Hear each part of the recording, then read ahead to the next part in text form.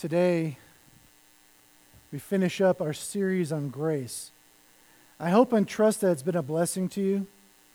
I know that a lot of people have written me, and I've gotten emails, and I got the nice kind of emails over the past 5 weeks, right?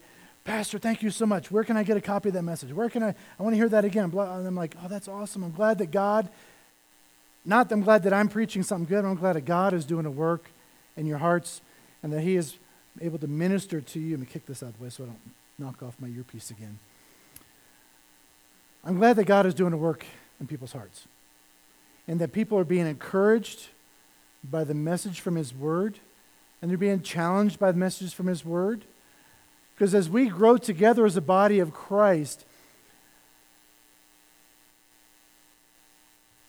Satan is not happy. Would you all agree with that? Satan would like us to stay exactly the way we are right now. To never grow in your knowledge of God, to never deepen in your faith, to never go beyond where you are right now. Satan wants you to stay right there. Happy on Sunday mornings, coming and worshiping, coming and hanging out with your friends, getting a few donuts and some coffee. That's where he wants you to stay right where you are. And every time the Word of God is preached, every time you learn a little more about who God is, about His character, about what He wants to do in and through you, Satan gets upset. And he begins devising new schemes to hold you in bondage, to discourage you, and to keep you right where you are. Fight that effort. Fight those efforts from Satan to move beyond where you are in your faith. Doesn't matter what age you are, doesn't matter how old, how long you've been a believer, doesn't matter any of those things. Satan wants to keep you bound in chains. You may think, well, Pastor, I come to church every Sunday. How can I be bound in chains? Trust me, it's possible. It is possible to be bound in the chains and the schemes of Satan, even if you're here every single Sunday morning. You can be the loudest person in church with your hands raised the highest and still be bound by Satan's chains. And see, the past 5 weeks that we've been talking, God's been doing a work in people's hearts to realize that those chains that Satan has got us bound in, the grace of God is more powerful to break those chains and to keep us from that bondage. In the first week, we talked about how Satan wants to keep you bound by your past.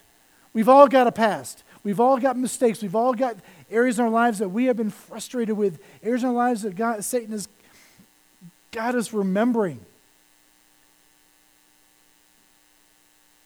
And God steps into your life to break those chains of your past. He steps into your life to break the chains of your hurts, those people that have hurt you, those circumstances that have hurt you. And He says, my forgiveness is more powerful than your hurts. Forgive that person, forgive that person, forgive that person, forgive that person as much as I have forgiven you 70 times 7 beyond. Forgive others as well. And break those chains of your hurts. Break those chains of people who are keeping you in bondage. And then the past few weeks, we're talking about how God's grace is more powerful than our circumstances, our disappointments, our weaknesses, and our despair. How those things will keep us bound up in a ball. You ever seen a ball of twine? It's just bound up and you wind it up, or a ball of duct tape. Anybody like to play with balls of duct tape? They're awesome. You wrap it around, you throw it to your friends, you hit it with a bat or something with some kind of club. But imagine that ball of twine or that ball of duct tape is you. And that's, as God's grace comes in, it begins to unwind. And it's hard. It's hard to unwind that duct tape. It's hard to unwind. But God's grace is greater than the stickiness of that tape. God's grace is there to unbind you from your disappointments, to unbind you from your weaknesses, to unbind you from that despair. Man, we talked about Jeremiah. It's Lamentations. Did anybody go back and write out your own lamentation? Did anybody go back and just say, God, I'm frustrated? I did. God, I'm frustrated with this area of my life. I'm frustrated with the way I'm behaving. I'm frustrated with this attitude. Why did you make me this way? And you just cry out to God. But I don't know how to be a better father. I don't know how to be a better husband. I don't know how to be a better mother or a wife. I don't know how to be a better servant. I don't know how to be whatever. And you cry out to God. Say, God, free me from this. And that's the first step. See, because all of these things together, all these areas where God's grace comes in, it's not just a matter of receiving and being infused by His grace, which is what He's doing. He's infusing us. Anybody like infused tea where you take the tea bag and you let just, after a while, that tea, that fruit, that whatever, just it gets infused in all that liquid and it's awesome. That ambrosia. Imagine that's what God is doing in your life with His grace. There's a pump over your head. And God's going, infusing your life with His grace. Not so that you can just walk around going, I'm full of grace. Wonderful, the matchless grace of Jesus. That happens, but that's not why. See, God's purpose in infusing you with His grace, God's purpose in giving you His grace and letting it become such a part of you is so that His grace can be used through you to impact this world. His purpose is His grace to become a part of you, through you to impact your community, to impact your fellow members in the body of Christ, to impact those at Starbucks, impact those that you come in contact with every single day. And I know I talk about Starbucks a lot. I talk about my Starbucks ministry. And it's an awesome ministry. I love going there and studying. I got my headphones in this week. I'm there and I'm studying away, and kids comes in and sits down, a kid that I've become acquainted with, college student, and all of a sudden he's like, can you talk? And I'm like, not really, I'm studying. In my mind, I'm saying this, right? And he's like, really, do you have time to talk? I'm like, sure, let's talk. And I got my notes up there on my computer screen, and he goes, what are you writing? What are you studying? Well, let me share with you. And we're talking about John Mark today. We're talking about God's grace and how God wants to use us in this community, in this world, and put aside all these other hurts and disappointments and all these other things. I kind of went through 5 weeks of messages in about 30 minutes. It was like,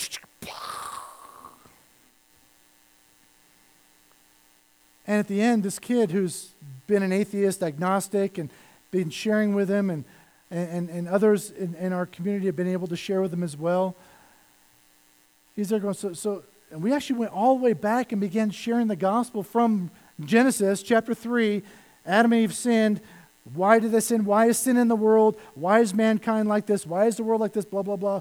All this stuff that's in the gospel. I said, here's the target. Here's God's perfect example. And you got to hit the target. Nobody can hit the target. Wow.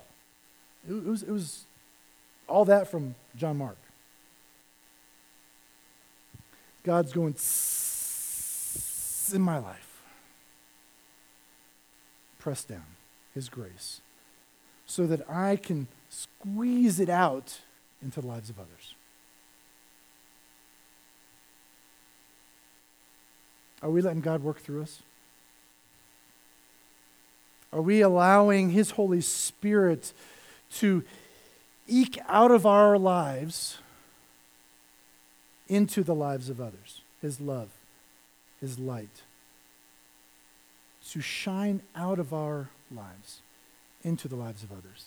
Words of encouragement, words of challenge, words of the gospel, at Starbucks even. Wherever you are, look for those opportunities. Take your headphones out and look for those opportunities, not as I'm trying to study for Sunday, but as opportunities that God's placed before you and me to be His hands and feet, to be the means of His grace entering and being pressed into somebody else's life as well. See, this morning we're going to look at the story of John Mark. In the book of Mark, it's a story for him, his life is kind of a bunch of failures. John Mark in the Bible, we know him. He was, you may or may not know, he was in the Garden of Gethsemane with Jesus. He was a companion of Paul and Barnabas. And those are our first two real introductions to him. And he failed in both accounts. In fact, in Mark chapter 14 rather, it says, in the Garden of Gethsemane, it says, now a certain young man wearing nothing but a linen cloth was following him. Okay? And they caught hold of him, but he left the linen cloth and ran away naked. I know I said the word. Naked. They grabbed his cloth, they grabbed his tunic, and as they were arresting Jesus, this young man, writing about himself here in the book of Mark, they grabbed his stuff and he ran away. Now, when I was a youth pastor, we took a youth retreat to the mountains of North Carolina one time, and we always do a counselor hunt. I love counselor hunts because that's when the kids get to hunt us. And at that time, I had a ninja outfit. I was into kung fu, I was into martial arts, and I had this ninja outfit. I had the hood, I had the gloves, I had the shoes, I had the coat. I'm trying to think what it's not the tunic. The top part, the pants, I had the whole deal. You couldn't see me. And we do it at night. And so I'm up, huddled around a tree, because I'm cool. Huddled around a tree like that. I'm huddled around the rock. I'm sneaking up around behind the kids. They can't find me. But all of a sudden, some kid sees me. How they saw me in the dark, I was pitch black. It was pitch black out. There was no moon. We planned the retreat for that purpose. They grabbed me by my shirt. But ninja outfits, there's no buttons on the front. There's no ties. It just kind of tucks in here, then tucks in here to the pants. So as they grab my shirt, we're walking back because they've got me captured, right? They just got me by the back of my shirt. I just slowly untuck it. I do like this, and I'm gone. And they're left holding my coat. Now, I had a white T-shirt underneath. That was not smart. Here's the white ghost. Shoom! He's running across they could say he caught me again real quick. But as I came out of that coat, hands just went behind me and I was gone. I imagine that's John Mark in the Garden of Gethsemane. We got him. Whew. No, you don't. Shoom, he's gone, but he's naked, running away. I'm sure he had on a little loincloth or something. But essentially, he's running around in his underwear, fleeing from the Roman guards and the Jewish guards. Like all the other disciples, he fled the scene. Move forward a few more years, quite a few more years, actually. Acts chapter 13. Paul and Barnabas on their first missionary journey. They've gone to Cyprus, they've ministered to the people there, and now they're on a boat and they go all the way to Pamphylia, across up by the straits in close to Greece and Turkey. And they land in this area of Pamphylia, and Acts 13:13 says, Paul and his companions set sail from Paphos and came to Perga and Pamphylia, but John left them and went back to Jerusalem. And if you know anything later on, when Paul and Barnabas get ready to go out again, Barnabas wants to go and gather Mark up and take him with him again. And Paul says, no, I don't want him going with us. He already abandoned us once. He already deserted us once. I don't want him going with us. John Mark, the deserter. Thomas, the doubter. Peter, the one with the big mouth. Others have other titles said about them. We know them, but maybe you're known by a title as well. Maybe you've come into this life and you're sitting here this morning and you've got the title of divorcee. You've got the title of my kid left. My kids don't want to follow in the faith. And you've got the title of a failure as a grandparent or a parent in your mind. You've got the title of moral failure. The title of church hopper. Whatever title you are carrying this morning, whatever title you think is above your head that labels you, God's grace is greater to wipe out that title. John Mark, deserter. Deserter of Jesus? Deserter of Paul? I mean, this is Paul. Deserter of his team? Who goes on a mission trip and leaves early? Mark did. Who goes to Gethsemane and writes about your own experiences? Mark did. He could have been, go back to Antioch. I can imagine. I mean, think of this. John Mark goes back to Antioch before Paul and Barnabas, and he walks into church that first Sunday, and they go, "Where's the rest of the team?" Well, they're still out. Why aren't you with them? You see, well, I got sick, seasick going across from Cyprus to Perga. Well, what kind of victories did you have? Well, I can tell you about this, but imagine the shame of his failure, of his title of deserter, twice now. And yet God's grace in his life, we're going to see in a second, how God rescued him through that and brought him through that so that he could be a witness and so God could work through him in ministry. He was not done. He had to learn some lessons. And we all know that if you've lived any length of time at all, you learn from your failures, don't we? I've learned from many, many failures on my part. Many, many failures. We learn from our failures and we move on. And we continue to let God work through us and in us. In fact, in Mark's case, the temptation was there, and the temptation is there to always be labeled by that title. Let's look what happens to Mark. His later successes. Because God's grace can overcome those failures and work through us so we can become even more useful in his kingdom. See, remember, that's the purpose. That's the point of this. How can we become more useful to the kingdom of God? Regardless of our title, this that hangs over our heads, or maybe hangs on a wall, maybe you have it like an invisible trophy case that you say, here's all my moral failure, here's what I've done in the past, here's these things that, and Satan constantly is bringing them up to you. And God's saying, shut the case. Let me work through you to become more useful in my kingdom. Those things do not define you. 1 Peter chapter 5, verse 13. Peter's writing. He says, she who is in Babylon, talking about a church leader, chosen together with you, sends you greetings, as does Mark, my son. Mark is in Babylon here with this church leader involved in the church. And he says, this lady is sending you greetings, as does Mark.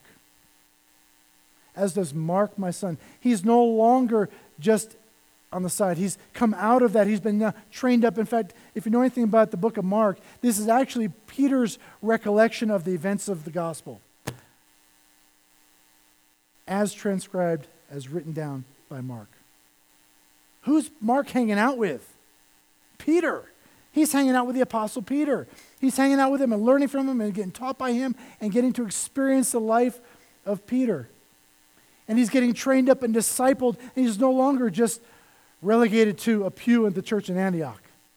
Peter's gone by at some point, picked him up and taken him on the road with him to become a part of his ministry, to write down, to have the privilege of writing down the life of Jesus.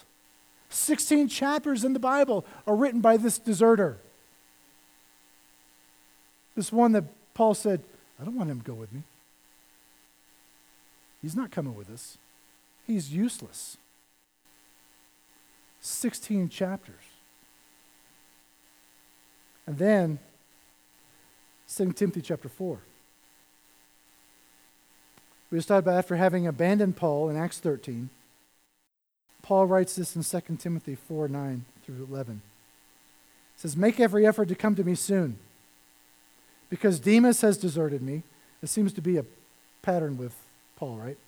Demas has deserted me, since he loved the present world and has gone to Thessalonica. Crescens has gone to Galatia, Titus to Dalmatia. Only Luke is with me. Oh, and by the way, bring Mark with you, for he is useful to me in the ministry. Did you hear that? Oh, and by the way, that deserter, bring him with you when you come. Why? He is useful in the ministry. This deserter went back home ashamed, frustrated, angry at himself possibly. We don't know what his emotions were. The Bible doesn't tell us, but I'm just how I would feel, how I have felt at previous behaviors of mine. And yet, he's trained up, he gets his life right, he lets the grace of God work through him, and now not only does he follow Peter around, but now Paul says, that young man, when you come to visit, go by and grab him by his tunic, and you drag him along with you, because he is useful for me in the ministry. Being able to be redeemed because of our failures, being able to look at our lives and say, God can still use me despite my title, despite what hangs over my head, despite those awful trophies that Satan wants to remind me of all the time, all those lies of Satan. He's trying to tell me that I'm useless, that I'm worthless, that I have no purpose in the kingdom any longer. Paul says, when you come, bring him with you, despite the title, because he's useful for me in the ministry. Paul had to also learn forgiveness. And as you read through this story, as you contemplate the story, think about the fact that Paul experienced the forgiveness of God after he had been persecuting the church, and God says, he is going to suffer on account of what he has done. He will have to suffer for my sake. Then now Paul is extending this forgiveness also to this young man who deserted him. Paul, raised as a Pharisee, deserted the true faith to follow this Pharisaical faith. God redeems him, offers forgiveness, and Paul in turn, that forgiveness is offered to others. The grace of God pressed down and fused into Paul's life passes on through to Mark so that he can be discipled to become mature in his faith as well. See, those experiences that we go through, they're hard. They're tough. I don't think any of us would want to say, yeah, I wish I could go through that again. I wish I could suffer that way. I wish I could, whatever. Whatever it is that's going through your mind right now. I can see your mind.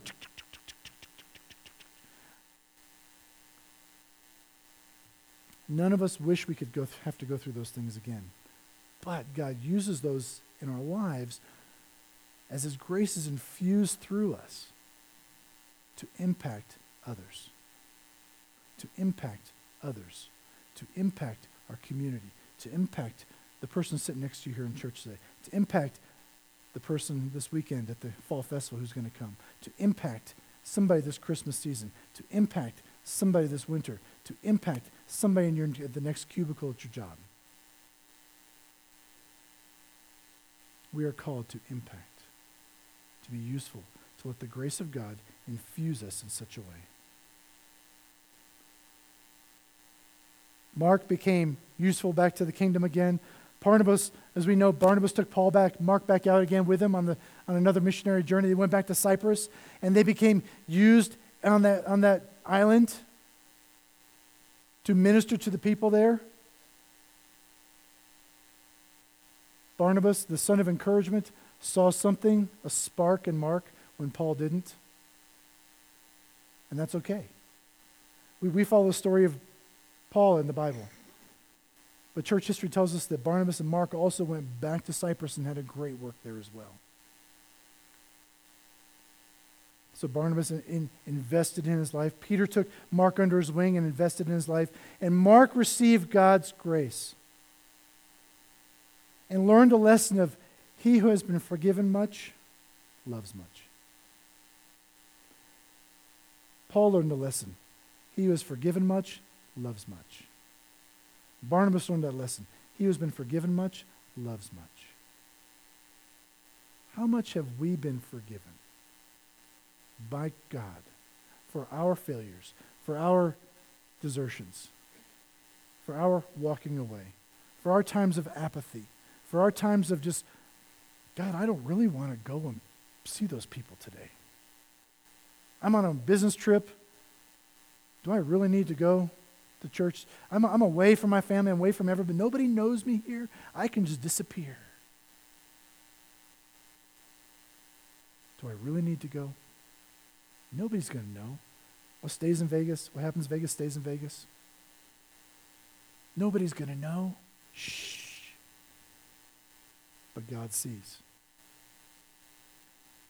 And sometimes those failures on our part will follow us and follow us and follow us. And Satan wants to remind you of those things. And it takes somebody coming alongside and experiencing the love and forgiveness of God. So when you experience that love and forgiveness, you can then in turn invest that in other people. The church in Laodicea in Revelation chapter 3. Why was God so upset with the church of Laodicea? So much he said, I want to spew you out of my mouth. They have become so lukewarm, they become so worthless, so useless to the kingdom of God and his purposes that God said, you make me want to puke. You make me want to throw up because they have become so worthless and useless to the kingdom. And that God says, you don't have to stay there. Remember? Behold, I stand at the door and knock. He's not talking to unbelievers. In Revelation, when Jesus says, behold, I stand at the door and knock, he's talking to us. He's talking to the church. He's talking to his people. He's talking to those that have these titles over their head. He's talking to those that don't want to acknowledge God's grace in their lives. Behold, I stand at the door and knock. Anybody who comes to the door and opens and lets me in, I will go in and I will sup with him. I'll have dinner with him. We'll have communion again. We'll have fellowship again. We're not bound by our titles.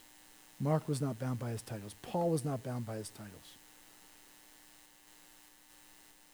We are not bound by our titles. And the whole purpose of getting free of these things, Ephesians chapter 4, verse 11 through 16, says, and he gave some to be apostles, some prophets, some evangelists, some pastors and teachers, for the equipping of the saints, for the work of the ministry, to build up the body of Christ, so that we might be mature in our faith. And then he goes on, Paul says, until we all reach unity in the faith and a knowledge of God's Son, growing in maturity with stature measured by Christ's fullness, then we will no longer be little children, tossed by the waves and blown around by every wind of teaching, by human cunning and cleverness and the techniques of deceit. But speaking the truth in love, verse 15 says, let us grow in every way into him who is the head of Christ.